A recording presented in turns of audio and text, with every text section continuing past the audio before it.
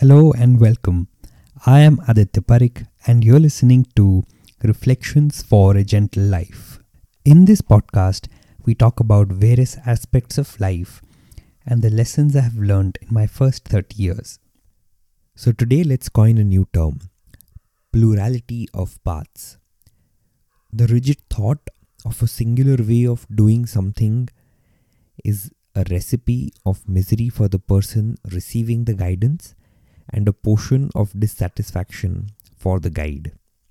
Remember, Virendra Sehwag is a legend and so is Rahul Dravid. There can be many paths to a goal, many ways to live life. Don't force yours on others.